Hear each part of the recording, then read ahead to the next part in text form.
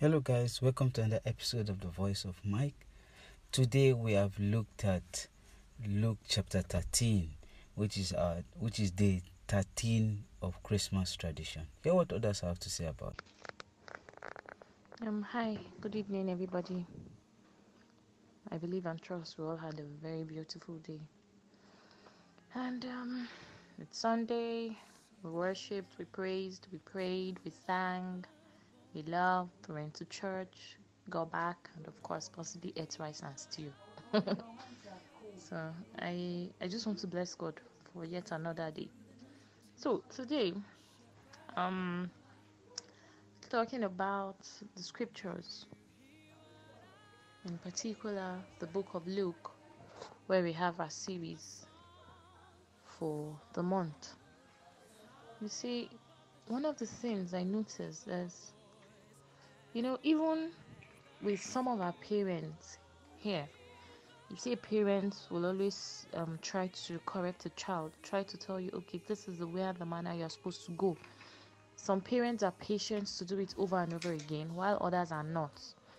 But I want to talk about those that are patient, because that's where we have Christ showing to us how loving, how caring, and how patient he is with us, and teaching us the right things to do and showing us the paths to take. Now, but with our parents, to discover that on the long run, by the time we as children decide not to go in the way that they've been trying to let us go to, you see that there's always repercussions. There's always that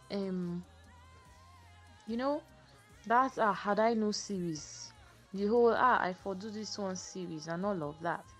Now, if we can use that of the earthly parents now back to God, back to Christ, and how he wants us to live. Now he has told us, see, this is the way, this is the truth, this is the life, walk in it. Now we should be able to understand that it's hurting him that we can't do those things, but in his own strength he also cannot strive with us. He also cannot drag our necks, drag our hands and say, no, I need you to follow me because I really need you to be in heaven with me. It is left for us. Talking about the part where I see there's going to be gnashing of teeth, tears, depart from me, I know you're not, and all of that.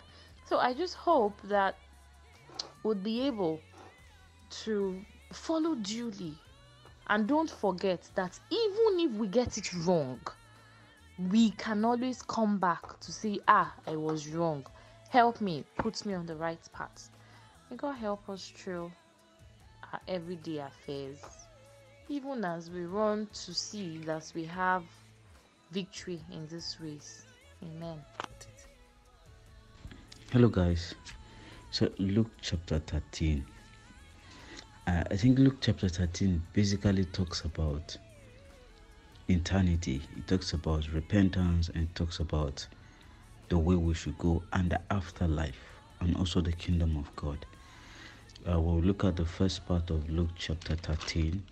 We begin to see Jesus, because people began to ask him questions about the Galatians, and he was saying that even if the Galatians were the worst sinners, do you think they suffer what they did under Pilate? Because Pilate said they killed most of them. So do you think it was because of their sin? He was telling them, I tell you not, I tell you no, but unless you repent, you all likewise will perish. And so he gave instances, because they think the Galatians were killed because of their sins or because of their wrongdoing. But Jesus was trying to demonstrate through his talk, his response was that repentance is for everybody, that nobody is the worst sinner. Nobody is the worst sinner on earth. Nobody. Everybody. It was Romans that said, all have sinned and come short of the glory. So nobody is the worst sinner. I do tell my Sunday school student, I said, don't never call somebody a worst sinner, or never tell somebody you are going to hell straight, because you do not know if the person will repent in the next few minutes. So never you condemn, and I think that's why Jesus warned us not to judge anybody. So we see Jesus talking about repentance. I think this verse is progressive, because after he talks about repentance, he talks about bearing fruit. That even after you've repented, you have to bear fruits. And he talks about a parable in verse 6 to 9, that it was a man who came and realized that his seed he planted was not growing, and he said, give it another years. And that is telling us God is giving us another years for repentance, for your wrong mistakes, for your wrong move, for your disobedience. He's saying, repent, I'm giving you another extra years. So that's what I also see there.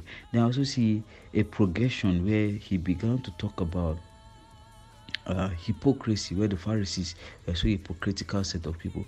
I think as we go on, we'll see more chapters where he talks to the Pharisees about their hypocrisy. I wouldn't want to dwell more on that, but we see him talking about the kingdom of God. The kingdom of God is like a man who planted a tree and every bird lay on it. That means the kingdom of God is for everybody. It's open for everybody, but we see that he began with repentance. That repentance, you must repent first before you can come into the kingdom of God. And we see it demonstrate more when you talk about the narrow gate and the broad gate. My time is up, but basically that is what I have to say as to Luke chapter 30. That brings us to the end of today's episode. You can still be part of it. I saw people who still joined the group today, so you are not too late to join.